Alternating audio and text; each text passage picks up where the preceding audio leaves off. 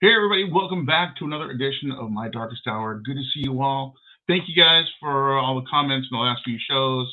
We're getting some stuff together, doing some of the requests that you guys have been asking for, checking stuff out, and let you know what we are finding as well. So, tonight on the show, I recently got a chance to do some investigative work, and I met a really cool investigator who I really got along with. We did some investigating, had a good time. The stuff that I've seen him do on the TV shows that he does is done very, very well. A lot of us have these TV shows that we do, and then we're on these other TV shows as guests, and it's just some of it's just chaos, chaos, chaos. But talking with this guest, it seems to be more relaxed and focused. I really like the way his investigative technique goes. So I thought it'd be really important to bring him on the show. So today we're bringing on Daniel Klaes. A lot of you guys might know from his streaming show, The Ghost Finders, and he is also on a few other shows that we're going to talk about. And one huge, huge thing that a lot of you are asking about is the fact that he owns the Hinsdale house, which is very popular right now. It's an amazing location. I haven't been there yet. I'm hoping to get there. If I can get him to invite me, that would be super cool. Since we're having him on the show today, we'll talk a little bit about all that stuff. So let's go ahead and get him right on the show and get this party started. So let's bring him on. Hey. Hey, Daniel, how are you? Doing good. Let me first start off saying that you're invited. So whenever you'd like to make the trip, let me know. Good.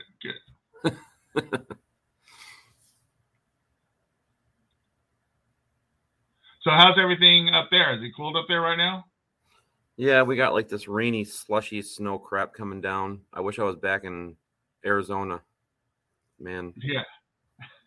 Nice and warm into some rain, lightning storms. That was pretty cool. Yeah, it was cool. Definitely cool. Awesome.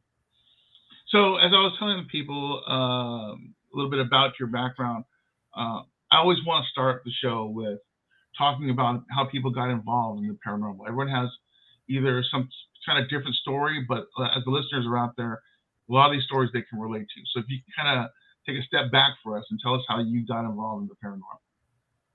Yeah, it was, definitely it's been a lifelong journey for me growing up in a haunted location. They actually did a show on it on Travel Channel called My Paranormal Nightmare, which me and my sister both got to be on the show, which was cool to be able to work with my family because they experienced the same things I did when I was growing up. And it was a situation where, as a kid, your parents try to protect you. Things were happening in our house that were unexplainable.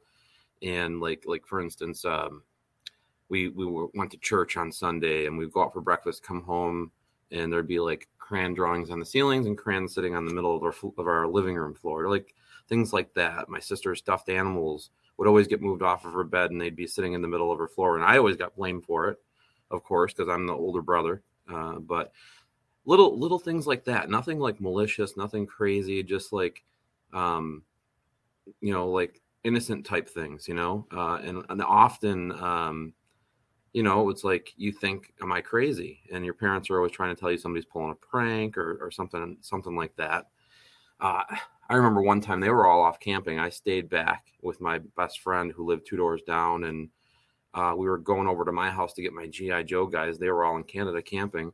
And when I opened the door, we heard sounded like a little boy and a little girl singing Ring Around the Rosie coming from the upstairs of my house. I knew nobody was there, and it was audible. And I wanted to get the heck out of there. And my best friend, he ran up the stairs, and it was like the stuffed animals again were in the middle of the floor, but the bear was moving as we went past my sister's door. So it was like total creep factor. And then I ended up dealing with that for my whole life. And then I moved out of there, and my mom had gotten in contact with me a few years later, and she's like, do you want to buy the house? We're going to be moving. And I was looking, I had just settled down. My wife was pregnant. I'm like, it would be cool. You forget about all the little things that happen, but it would be cool to have the same neighbors, my kid going to the same school that I went to when I grew up, and going back into the old community, and just all the fond memories I had of growing up in the town that I did. So I agreed to buy the house from my parents. And then as my wife started seeing a little girl, like she was visually seeing a little girl on the steps.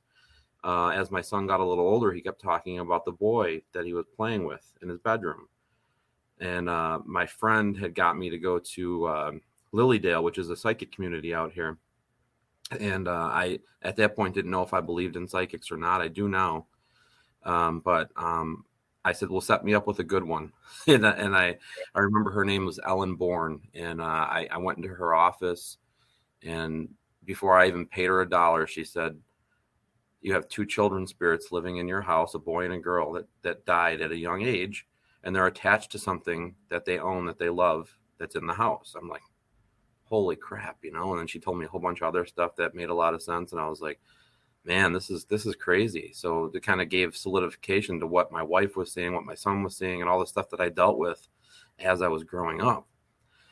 And I, for the life of me, couldn't figure out what it was that they were attached to. Like I scoured the house high and low, trying to find something that was maybe original to that place. And then one day I was in the upstairs, it was like a 2.5 floors. And those like little squares in the ceiling that go up to an attic or a crawl space? Oh, yeah. I had never been in that. And I was like, I probably need to go up there. So I went and got a ladder, because that was the only way to get up there. Wasn't no other way. Popped that thing open, and it was like opening a can of tennis balls. It's like, like the air like hadn't been touched in all those years. Yeah. And I got up in there, tiptoed on the floor, on the beams, so I didn't fall through the ceiling. That's all we needed. And there were some boards over on the back wall. It was basically just empty up there. And I tiptoed over to the boards, and when I turned them around, they were paintings of a little boy and a little girl playing with the dog, and just they were paintings. I'm like, oh my God, I felt like just the heaviness of all the time looking for this items that they were connected to, and here's these paintings of them. And it's after that, I'm like, we found the items. I felt like I was having a conversation with him. I said, you can go to the light. Everything's going to be fine. And it felt like just a weight lifted off my shoulders. I felt like it was like my first Scooby-Doo episode of my life, and from that point on, I was just interested in the history because I did a lot of research. I mean, I got the deed and started researching my house. I ended up finding out that the little boy and the little girl died of cystic fibrosis. There was a death in the Tonawanda News, and went to the library, and I was looking on that microfiche of the old newspapers and found their death listings. They actually died within 3 months of each other. It was pretty sad. Wow, that's super sad. But that's one of the common stories we hear about, especially in like storytelling and stuff.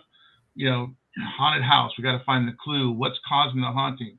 You find out that there's 2 kids associated with your house with an object there, So we're looking for the haunted object now, And that's great that it was actually just spirits of a couple of kids, because, yeah, it could be something else pretending, and that's always the worst. So started myself light, I guess, with my career. But that's great, and then you found the object, you went hunting in the attic for it. You let them know it was going to be okay. You're helping them with their journey. Right. So that's awesome. That's a great story to start. I still feel like they're with us, but I feel like they're gone. Like they come when they want to come now. It's like they're free. Yeah. I've since moved, but I brought the paintings with me because I feel like they're part of my family at this point. Like they've been with me for my whole life. So I have the paintings in my new house. I've talked to the people that moved into my old house, and they've asked me if it was haunted. So I don't know. Maybe they're experiencing some of that stuff too. The kids are coming back visiting, and you're not there anymore. And they're like, who are these people? Well, let's move some of their stuff. Yeah. So very cool, very cool. And then after that, is that what really started the passion for the paranormal? And you started doing the. I started doing all the typical. You're going to Gettysburg, going to Salem, going to all the cool hot spots of paranormal, and just started learning from people. Just started picking up on what people were saying, and then started doing my own thing. It all starts somewhere. And it came with me being a single person trying to capture photography, showing a friend at a job I was working at who was equally interested in it. And then he started showing me some of his stuff. And then we formed a group, and we've been together for over 10 years, doing the group, and started documenting what we were doing and putting it on YouTube. And that spawned off to other television shows that I've done, and getting to a point where we were going to investigate the Hinsdale house. It all ties together, like we were as a team going to the Hinsdale house to investigate, and I had no idea about this place. And then it just sucked me in, and I had to save it. So that's awesome. I know with the Paraflix stuff, I see the Hinsdale house on there quite often coming across, and to be able to have the opportunity to take such an amazing place and to buy it and own it so you can take care of it, that's a huge thing. Yeah, it was definitely a big leap of faith, because it looks awesome now, but it wasn't when I bought it, and it was damn near close to being torn down. It had a demolition date, actually, so it was that bad. Yeah, I mean, it had black mold throughout the kitchen. In the back of the house, underneath the one bedroom, there was about 500,000 honeybees embedded into the floorboard there. Needed new siding. It needed a new roof. It was leaking. I mean, you name it. It needed a lot of TLC for sure to get it to where it is today. Overhaul. Wow. But I felt like the energies there needed a voice. Like I felt like, okay, so there's teams coming in here. They're doing the same thing every week. Maybe getting an EVP or something. Their equipment's going off, but they're not getting the story. There's so much more to the story of this house because it has so much folklore associated with it. Which every folklore story, there's maybe a little tiny bit of the truth in there somewhere. It's been told from generation to generation. So all that needs to be explored, and it's we're still doing it to this day, uncovering truths. We're covering maybe fables, but we've uncovered actual deaths that happened there. We've uncovered bodies. We've uncovered so many cool things that is maybe we're getting some answers as to why things happened the way they did there, and maybe why it was deemed as demonic back in the 1970s, and what the families were dealing with. Maybe it was just, there's so many if, ands, or buts, because we'll never have all the answers until we die. But trying to put the story together the right way is what really makes me tick. With a location. Yeah, and that's where you're right on with that. All those people coming in and trying to get their evidence and do stuff, and they're not really spending the time on a house. And this is one of the things that I talk about a lot. Like when I'm doing the TV show stuff, we're called in and we're there. We're doing this stuff for a couple of hours, whatever, trying to gather crash course and evidence collecting and whatever, and then we're brought out to whatever. But you're always at these amazing places, and nobody ever talks about this house. Where did it come from? Why is it there? Who lived there? The story of these incredible locations. You don't get that in the TV shows nowadays. So with the Hinsdale house, that's a perfect example. A place that deserves to have the history brought back to life. The people who live there, why it's there. Give it back the glory that it once had. Right. That's been one of my goals since because there's been so many talks throughout the years of how do we compile our data? How do we get that information to people so they have the same knowledge that we have when we go? And there's been so many advantageous things like putting stuff up on a website or compiling data here or compiling data there. But how do we get that to the next person so they have the knowledge that we have in order to continue on? Like I look at like when teams come into the house now, they're continuing on the research that was happening with the last team, because they're able to access the same data that anybody else can with this place. I along with my friend Vicky, she actually came up with an amazing idea. So we have like these scannable barcodes in the house throughout the house.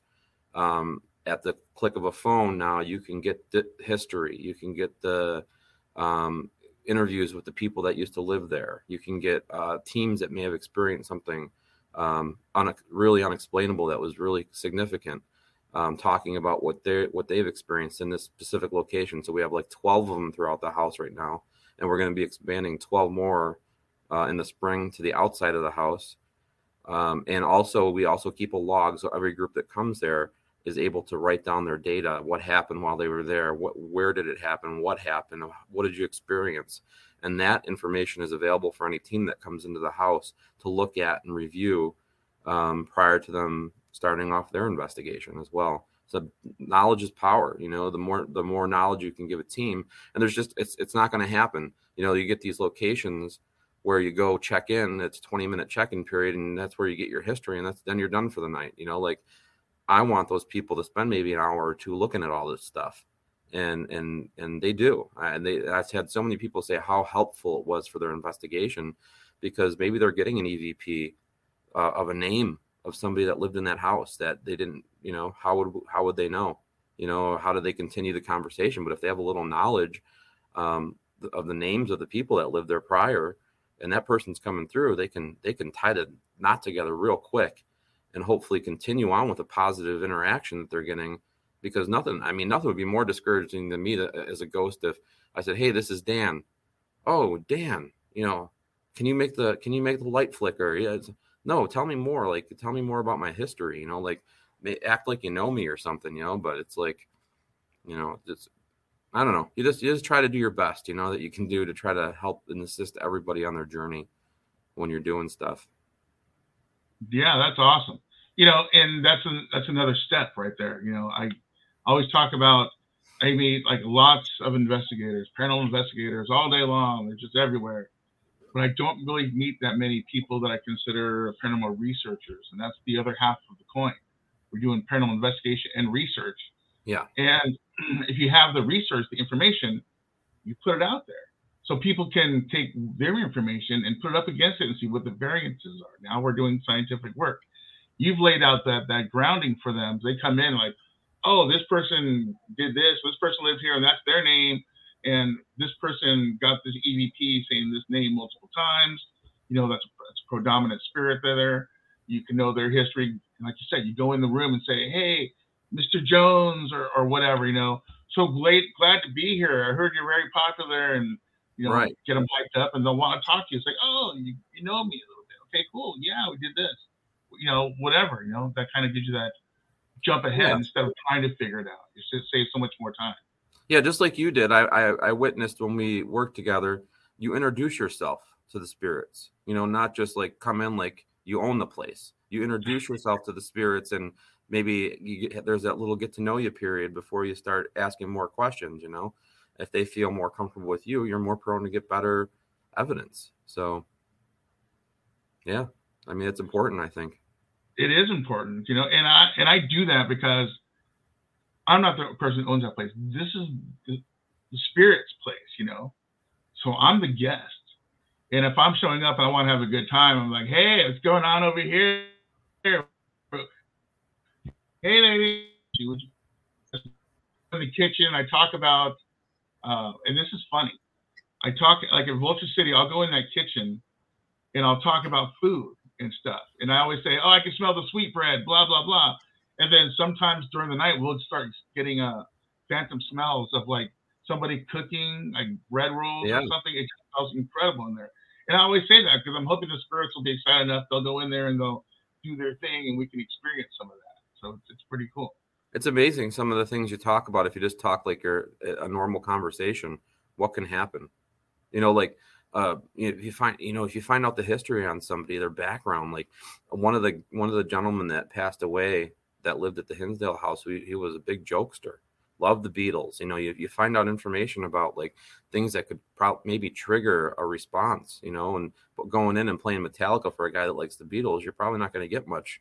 But if you talk about the Beatles and maybe play a Beatles song, maybe you're going to get something, you know, like it's all about having everything together when you're going into these places and trying to piece together the pieces, you know? Yeah, absolutely. I think it's very important. And it shows a sign of respect. You know, you come in, you've done your research. you know what it's about, and it breaks that ice. You know, when I go to some of these old mansions and stuff, I always look at like just everything, the decorations, whatever, and I always point it out. If they have like an old typewriter or something, when you do the Mark Twain building, I'm like, oh my God, this is so beautiful. This must have cost so much money back then. Did you really like using this thing a lot? You know, and just identify with them. What do they want to talk about? Because you get 10,000 investigators, and they come in and they do the same old things they're seeing on TV. You know, tell me your name. Why are you haunting here? Blah blah. You know, you're just like, oh, enough. You know, they don't want to really talk about that all the time. I'm sighing for them, you know. Yeah, it's like not another one of these guys. But you come in, when I'm doing my classes at the university, I talk about that. So you mix it up. You know, think about what you like, and see if they like that. You know, that combination. I always say, hey, what's your favorite ice cream? You know, because that's something different, and people all like ice cream if they had ice cream in those times, right? You know, or whatever. You know, and that's why I always say when I'm going through there, I'm identifying their stuff and trying to point out chandeliers, these big, beautiful chandeliers. Talk about that, and sometimes the lady of the house will pop up on an EVP and tell you about their awesome crystal chandelier. You know, yeah, yeah. You don't know what's gonna trigger it unless you take the time to get to know people or the energies that are there. Exactly. Very, very important. So when you're at the Hinsdale house, how did you go about kind of making yourself at home there? Did you go through and talk to the spirits already and let them know that you're going to try to take care of them and stuff? Well, I mean, from the beginning, when I went there with my team, it was all I really knew. Like I knew nothing about the house when I first went there. My teammate said, you know, I'm going to brief you guys on the location when you get here. And I was pissed because honestly, like I went into a location blind. When we got there, it was in the middle of the winter. It was like December, no heat. There was flies buzzing around in subarctic temperatures, which freaked me out.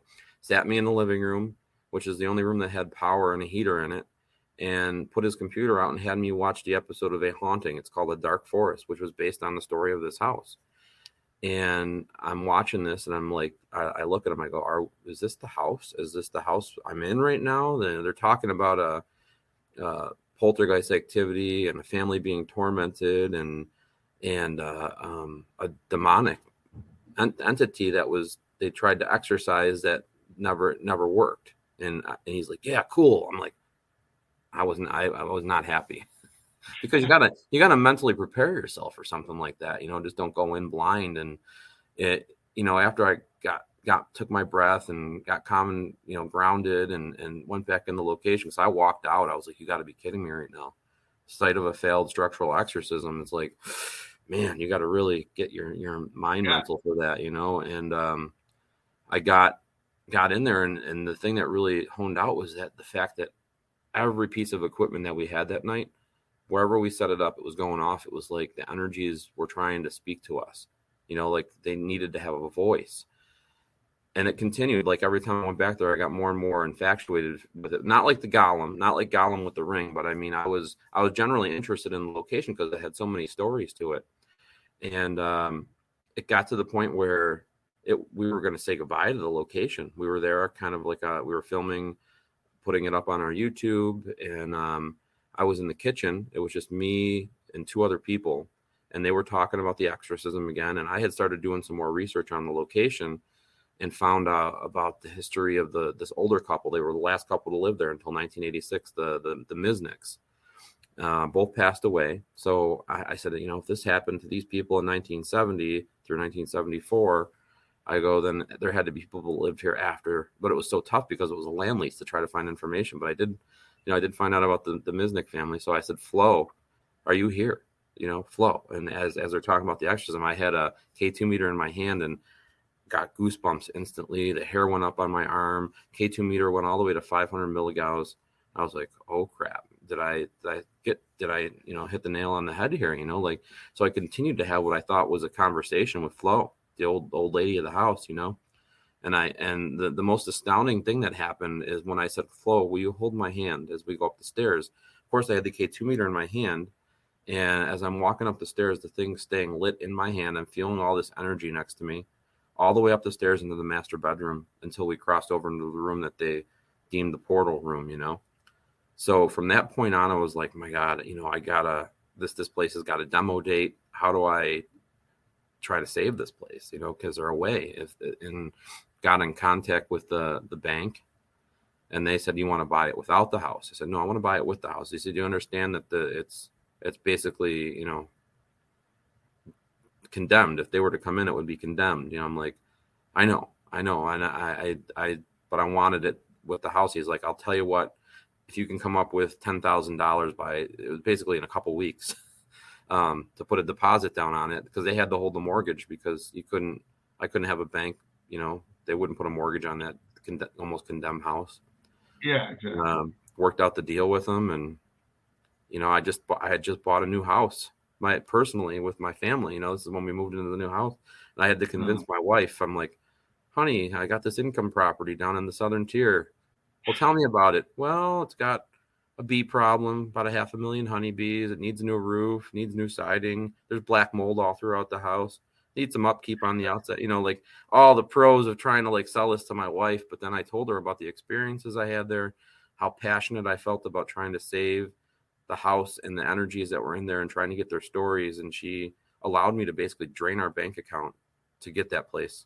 And I remember driving up there, looking at the, you know, with the cashier's check, stopping in front of the house. The grass was 4 foot tall, doors were wide open, people broke into it.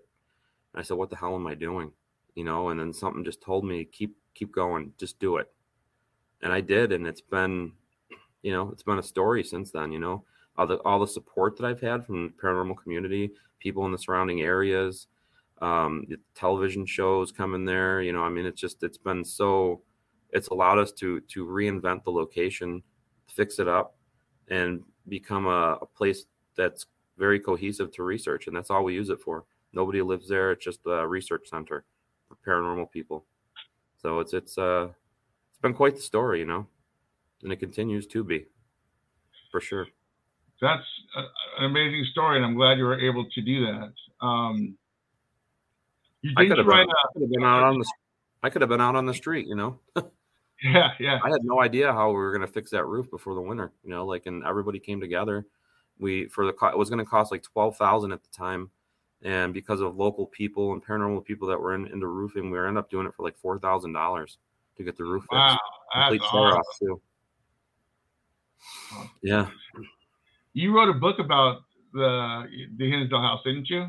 Yeah. I have a book out. It's called Hinsdale House: An American Haunting. It tells kind of the story up to the time I wrote the book, of the history, things that had happened there, and it's pretty interesting. I have another book on the way too that almost finished with. That's going to kind of give an update as to, since that book was written, all the new stuff that we've uncovered, and a lot of the history. We're putting a lot of the information from the teams that have stayed there that's really compelling. So it's gonna be a good one. That's awesome. You know, and just keeping the story alive, telling your story, your experience, having people come in and help you, community coming together. I mean, that's awesome, just to save this house, because it still has life in it, so to speak. Everyone just thinks, oh, there goes, they're dead. It's like, no, they're not really dead in the sense that you're thinking. They're still alive. The history's there. They're coming and going. They're home away from home, and you're helping save that. They must totally respect you for that. I think they do, and I think it was also, you know, there's a lot that happens on the land as well, and I think that it was all about gaining respect of the natives that were there, because we found relics that were buried. So it's definitely, I mean, it's all Native American land if you ask me, but there was definitely, you know, some things that we found there that gave truth to that they were there. The sightings of a Native American man and woman out by the pond. So we paid homage to them. Every group that comes there, I asked them to go up behind the house, up the hill, and there's this tree up there. And it's become quite the spectacle where people can give donations, and teams know to bring things too. So, I mean, you've got feathers dangling from all the branches. You've got like little gifts, bracelets, speed work, you name it, it's cool. And I think that they really acknowledge the fact that we're there in peace and want our worlds to combine in this effort to try to heal the land too, and heal all the wrongs that may have happened there. There's so much with a war and everything being fought and the natives being killed. And it happened right there in Hinsdale. The whole town of Hinsdale was burned down at one point. So. Wow. That's sad, but it also adds to the history of this place, and like you said, people know to bring things and place them there, which is awesome, showing that like a memorial or an honor, we're honoring your memory. It's not even about what you bring, it's your intentions. And I learned a lot too. There was a shaman that come up there and did a blessing every year before he passed away. And I remember we were going out for dinner before, and he got a hamburger and he saved a half of a hamburger. And I said, "Are you going to eat that later in the hotel?" He goes, "No, this is my offering for the night." I go, "Oh." I go, "A hamburger?" He goes, it's not about what it is. It's about your intentions." And he used that as the offering for what he did before he did his drum circle with the group that we're having come up to the house. And I thought that was cool. Just the thought process behind that really makes you think, like, you don't have to give a lot. It's just all about your intentions of what your business is doing when you go up to the location.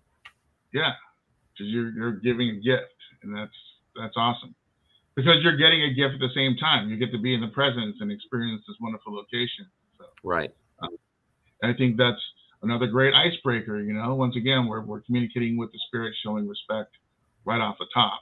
And every time you do that, you're going to have a better experience. Even with the ones that are kind of hard to get along with, they're real pushy and they don't want to do this or that. If you just kind of show them that respect, they know you're not going to be some kind of jerk, because, we all see these shows where everyone's trying to talk to ghosts and tell them what to do and yell at them and threaten them and stuff. It's like, really? What do you expect to get out of something like that? Right. If I was a ghost, I would just go through the back door patio and sit in the backyard until you leave, because I don't want to hang out with you. So, So true. Yeah, be the cool guy, be the interesting guy. Go in there and have fun.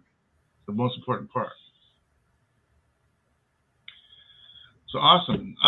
Do you want to talk about any of the show stuff? I know you're doing a lot. I've been seeing your stuff on the Roku TV channel, and that's always cool.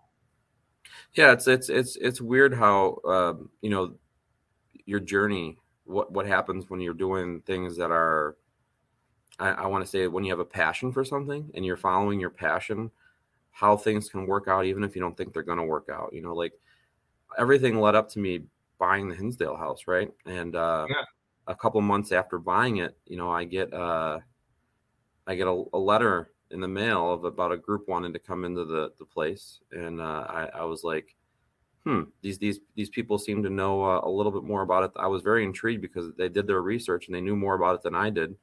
So I was going to let them come there and do their show and film. I didn't know what show it was yet, or if it was a television show, just that it could have been a YouTube show for all I know. And then when I got a contract in the mail, and it was from Groff Entertainment, and I was like, whoa, that's one of the big guys, So when Nick came there with Katrina to film Paranormal Lockdown is when a lot of things changed for the location, putting it back out in the spotlight, and just becoming friends with him. He's helped me a lot, to the point now where I'm the production manager for his new show, Deathwalker. Being able to be involved with that and learn filming, and it's just I have a passion for it, and being able to tell the stories of the locations, and it's really amazing to be able to be involved with something like that. Because if you would ask me 10 years ago if I'd be doing something like this, I'd be like, I was still working at a collection agency, and I was like, now here I am in an office, working on a television show, and getting to do my passion of paranormal investigating throughout the country, talking about the Hinsdale house, and then of course joining the Ghost Finders too. Like that opportunity opened up. I didn't know if I wanted to be on another team because I was kind of like a solo type personality at that point, and everything just fell into place. That I really loved that they had a witch on the team, which was different. Like her approach to investigating and her approach to it's all similar as far as like um, your mentality goes, but just how they offer to the land and to the peace the rituals that they did. I thought it was so cool, and I just got really mentally involved with them as a group, and now I'm the host of the show, and it's the longest running independent ghost hunting show out there. It's been like 12 seasons they've been going, and we're just started filming for our 11 seasons. We just started filming for the 12th season last weekend in Indiana. So I'm getting to experience all these locations, talk at conventions, like it's unbelievable. Just if you follow your passion and do things the right way, show respect for people. What happened for just taking a chance in your life? It's like I feel like I'm down the right path. Everything that a psychic once told me seems to be coming true, and I didn't believe it, but you are what you cultivate, right? Absolutely. And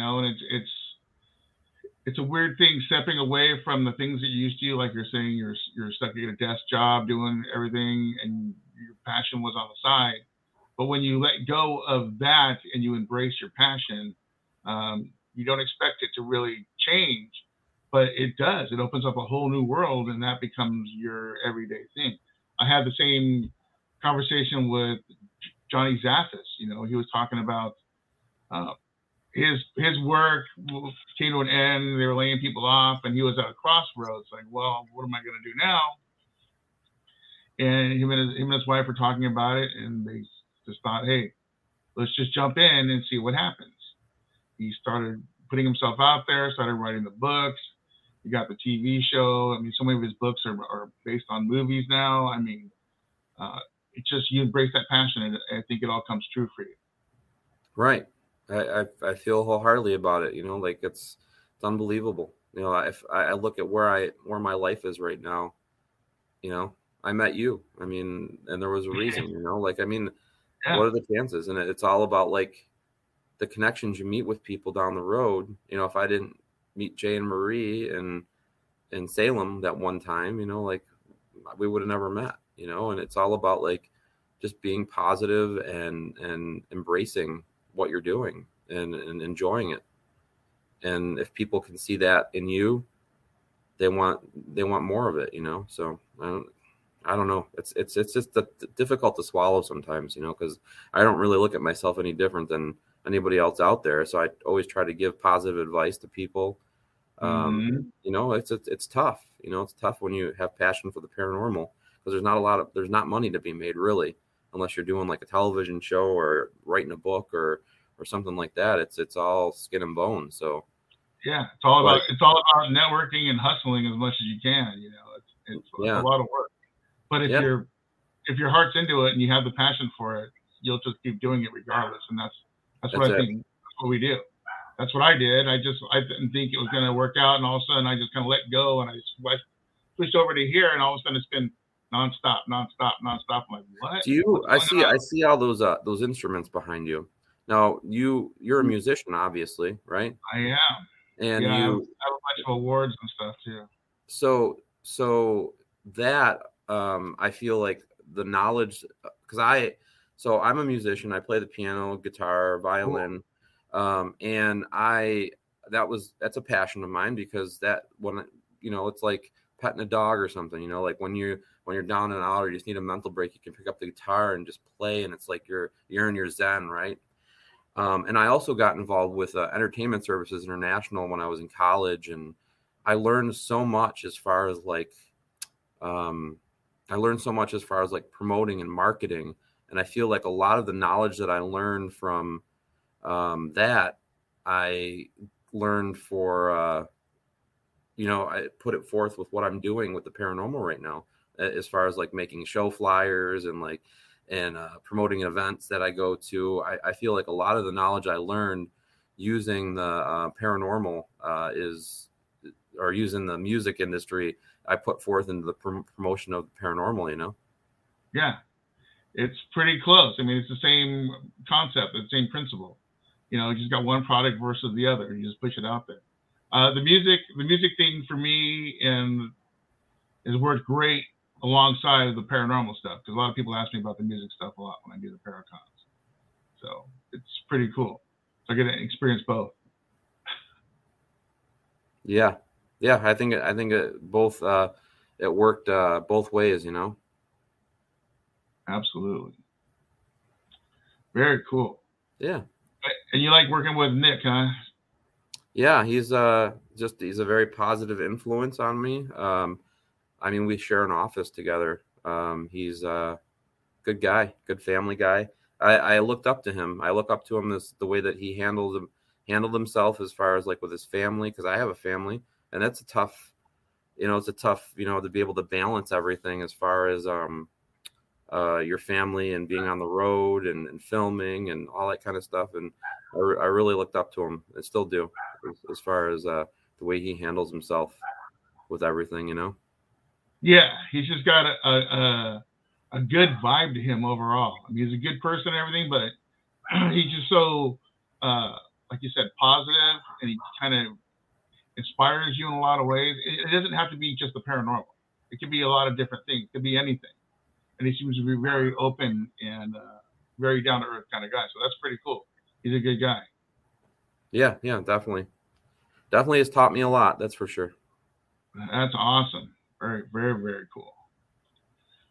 So for you guys who are either listening to the show on liveparanormal.com or those who are following us on all the other places that we are streaming, iHeartRadio, and of course the YouTube channel and everything that's listed here in the corner, History FM. We are talking to Daniel Klaes, and we're just talking about him working with the Ghost Finders, and he is also the owner of the Hinsdale House, which we've seen in a lot of TV shows. You were talking about how you saw it on My Ghost Story and all these old adventures, and that's right. You know, this house has been on everything, and he has been giving. He owns it, and he's been giving life back to it, which is amazing. Very, very cool. You're doing that. I think that's important for a lot of people. You know, when I'm trying to do these Paracons, I'm trying to raise money for the place. It's not about me or me trying to make money, because I don't. I put more into what I get out of this stuff. But it's important for me to find a historical place like that. We've got great spirits in there, and they deserve to have their stories told. So I think that's super awesome. And you guys can find out more if you go to danielklaes.com. That's Daniel, KLAES.com. Find out about the shows. You can find out about the house. You can set up an appointment to do some investigative work there. He's made it really easy for you guys, by giving you the history and some of the history of the other investigators who have investigated there. You can check out that stuff as well. So what's coming up for you next? Well, what's the future hold for Daniel? So I got a lot of events coming up. I have, besides for my daughter's cheer competition this weekend, which I couldn't miss, I'll be going back to Arizona to film a sizzle reel for Travel Channel after Easter, and then I'll be going to Michigan to film as well that following weekend. I'll be going up to Michigan at the end of the month for Little Traverse Bay Paracon in the Upper Peninsula.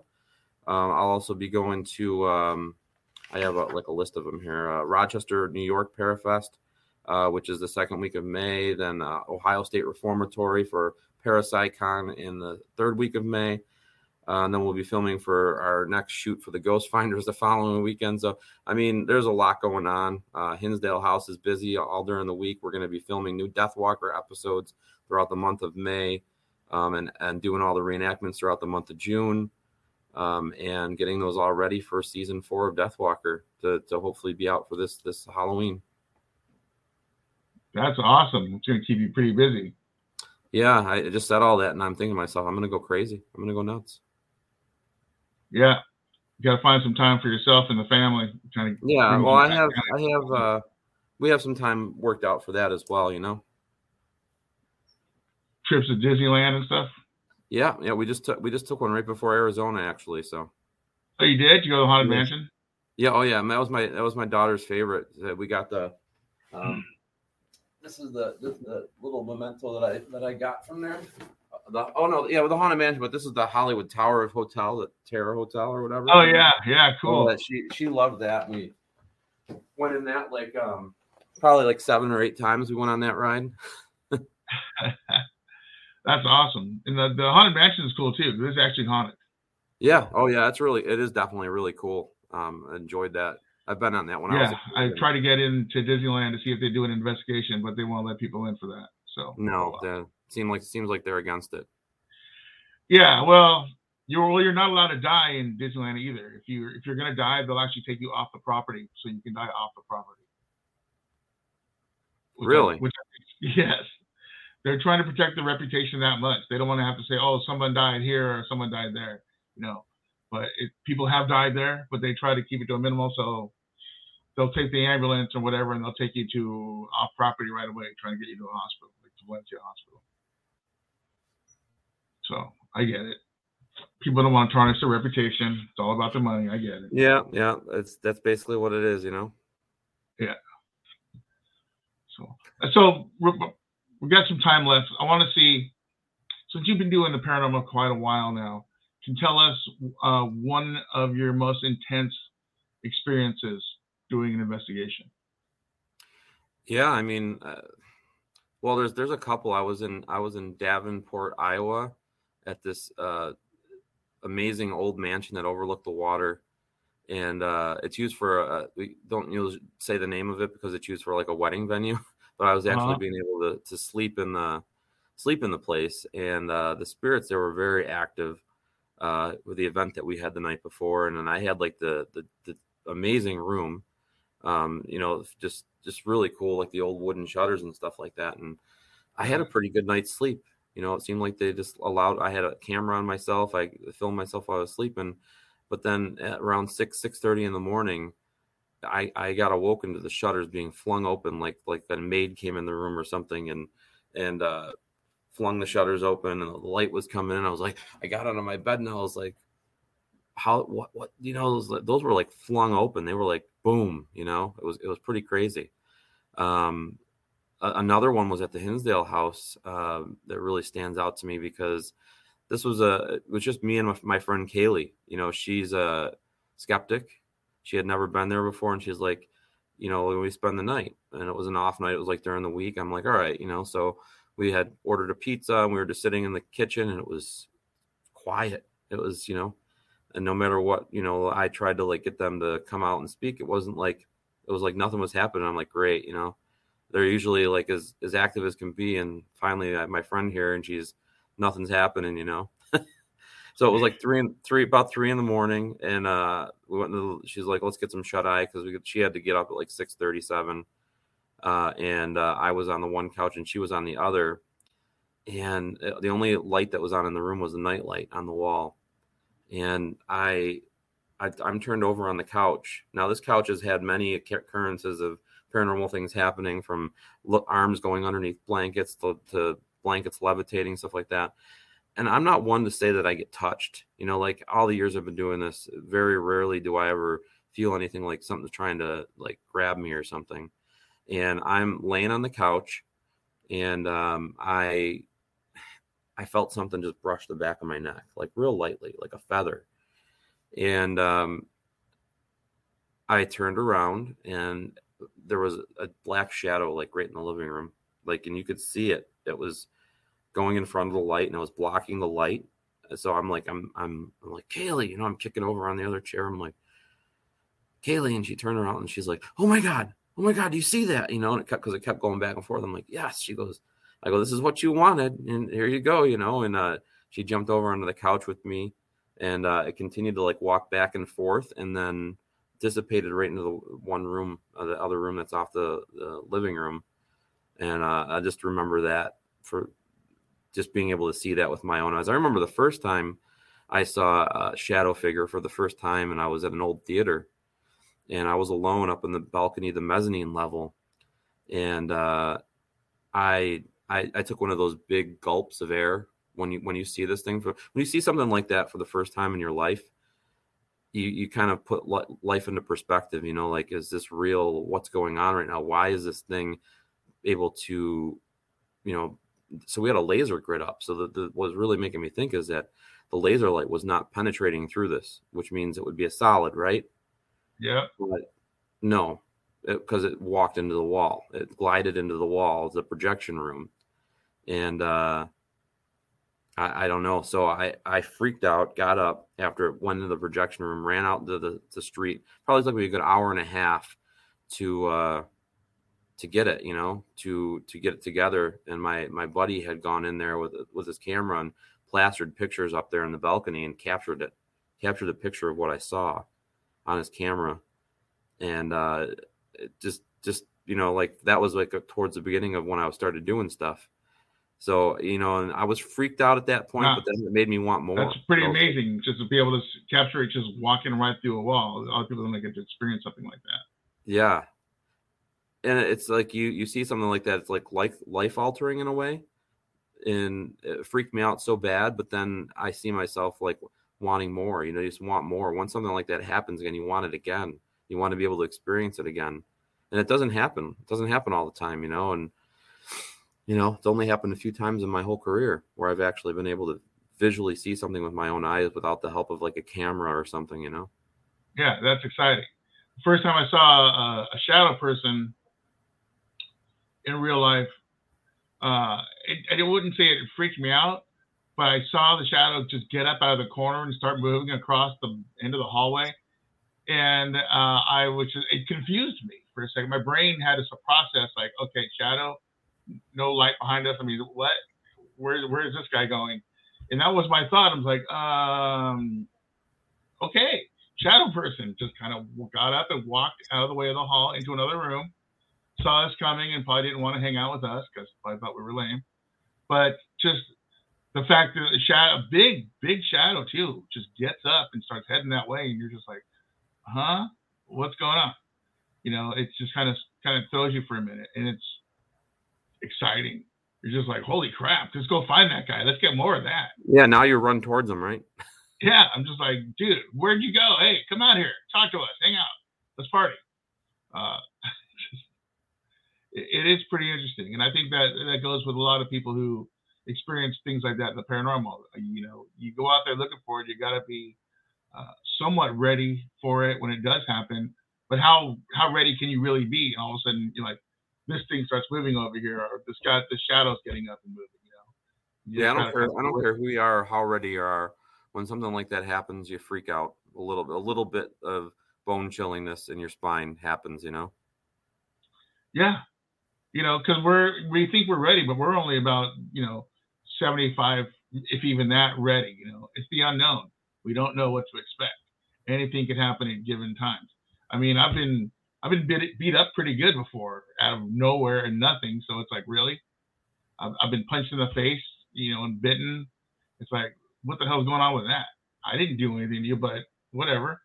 You just got to be prepared for scratches and whatever might happen. Do you think, though, sometimes the energies don't know how to contain their energy? That maybe they're not trying to do that to you? Maybe that's a situation where they just don't know their own, they're without their battery, so they can't control what happens when they're trying to maybe shake your hand or put their hand on your shoulder or something and it comes across as a scratch. I mean, there's a lot of different theories and stuff. There are things like that, but for those two instances with the bite and the punch, yeah, I egged that on, so I deserved what I got. And I learned a big lesson out of that. Yeah. It was the spirits of these bikers that were terrifying this little old lady, and we were there trying to help out. I was in the room alone, so I'm sitting on the bed, and I just started talking smack. Hey, you guys think you're all tough because, you're beating up on this old lady? You think you guys are a bunch of tough bikers? What about me? I'm a big biker too. What can you do to me? And I didn't feel the punch. Well, there you go. Whatever happened because I got up and went outside, and our cameraman was like, dude, what happened to your face? I'm like, what? He's like, your whole face is swollen. Go in the mirror. And I looked, and it was all like white and red, like I just got socked in the face. Damn. Yeah. So it's like, okay. Even though, you don't feel it physically, the energy that's coming at you like that, the aggression, like the guy in the subway during Ghost, and he's like, you got to take that energy and explode it out. That energy force hit my face, and my body reacted to it just as if I got punched. So that's amazing. You know, they can do that to you, but just don't go asking for it. I learned not to do that anymore because you'll get what you're asking for. Absolutely. Yeah. I would never ask upon that on myself. No, I just felt bad for this little old lady. They were choking her and stuff, and I thought, you know, I might deflect then if that was happening for sure. Yeah, so I wasn't thinking about the outcome of talking smack to a bunch of ghost bikers, you know, because you say that to any biker, they're going to hit you. I mean, right. Don't ask for it. You know, that's interesting. For all the places that you desire to want to investigate, what would be your number one favorite place to possibly investigate? I always say, like, I'd like to explore Europe more, maybe like do the catacombs, have the catacombs alone in Paris to myself or something like that, or maybe even a pyramid, you know, something ancient. I'd love to be able to. Yeah, I'd love to be able to do something like that, which it's not out of the realm. So I mean, yeah, it's hard to get visas for that stuff. They don't want people going in there and messing around and adding to that kind of history for some. It doesn't. If I was going in for a history tour or doing something history wise, doesn't mean I might not have a recorder and a K2 meter in my two pockets, right? I do it all the time. So that's awesome. You got to be prepared. You never know. Exactly. They go with me wherever I go. So. Yeah. Cool. Well, awesome. We're going to have to wrap here. We're coming to the end of the show. Daniel, thank you so much for coming on the show and spending some time with us. Really thanks for having me. Appreciate it. Really glad to share people to know more about the Hinsdale House. I'm sure a lot of people who follow the show probably seen it or know about it by now, but now they know they can get a chance to go check it out, especially if you're in the East Coast area in New York. I mean, there's no reason why you can't go there and experience an amazing location in that place, you know, and help the spirits out. Let them know that you're there for them, you know. They'll appreciate that, and they'll hang out with you a lot more. So, awesome. All right, man. Until next time. Absolutely. Thank you so much. Now we'll talk to you soon. All right, sounds good. All right, buddy. See you later. Bye-bye. Daniel Klaes, everybody. Very cool. You know, got to work with him at Vulture City. You guys know that. We talked about it a little bit at the last couple of shows. Going back out there again in October. Big special things happening there that we will talk about closer to the show. But that is going to be it. Make sure you check out the show at liveparanormal.com for the audio. Go to the YouTube channel. Go to Paraflix. Go to Apple TV, Roku TV. Find it all. So with that being said, we will see you guys next time right here on My Darkest Hour.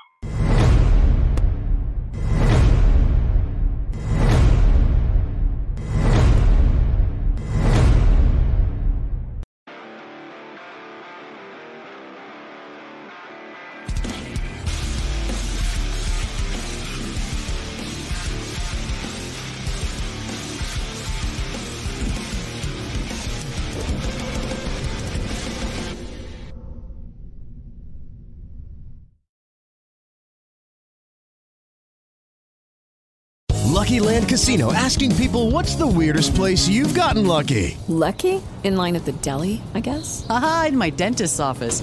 More than once, actually. Do I have to say? Yes, you do. In the car before my kids' PTA meeting. Really? Yes. Excuse me, what's the weirdest place you've gotten lucky? I never win and tell. Well, there you have it. You can get lucky anywhere, playing at LuckyLandSlots.com. Play for free right now. Are you feeling lucky? No purchase necessary. Void where prohibited by law. 18+. Terms and conditions apply. See website for details. Don't you love an extra $100 in your pocket? Have a TurboTax expert file your taxes for you by March 31st to get $100 back instantly. Because no matter what moves you made last year, TurboTax makes them count. That means getting $100 back and 100% accurate taxes, only from Intuit TurboTax. Must file by 3/31. Credit only applicable to federal filing fees with TurboTax full service. Offer can be modified or terminated at any time.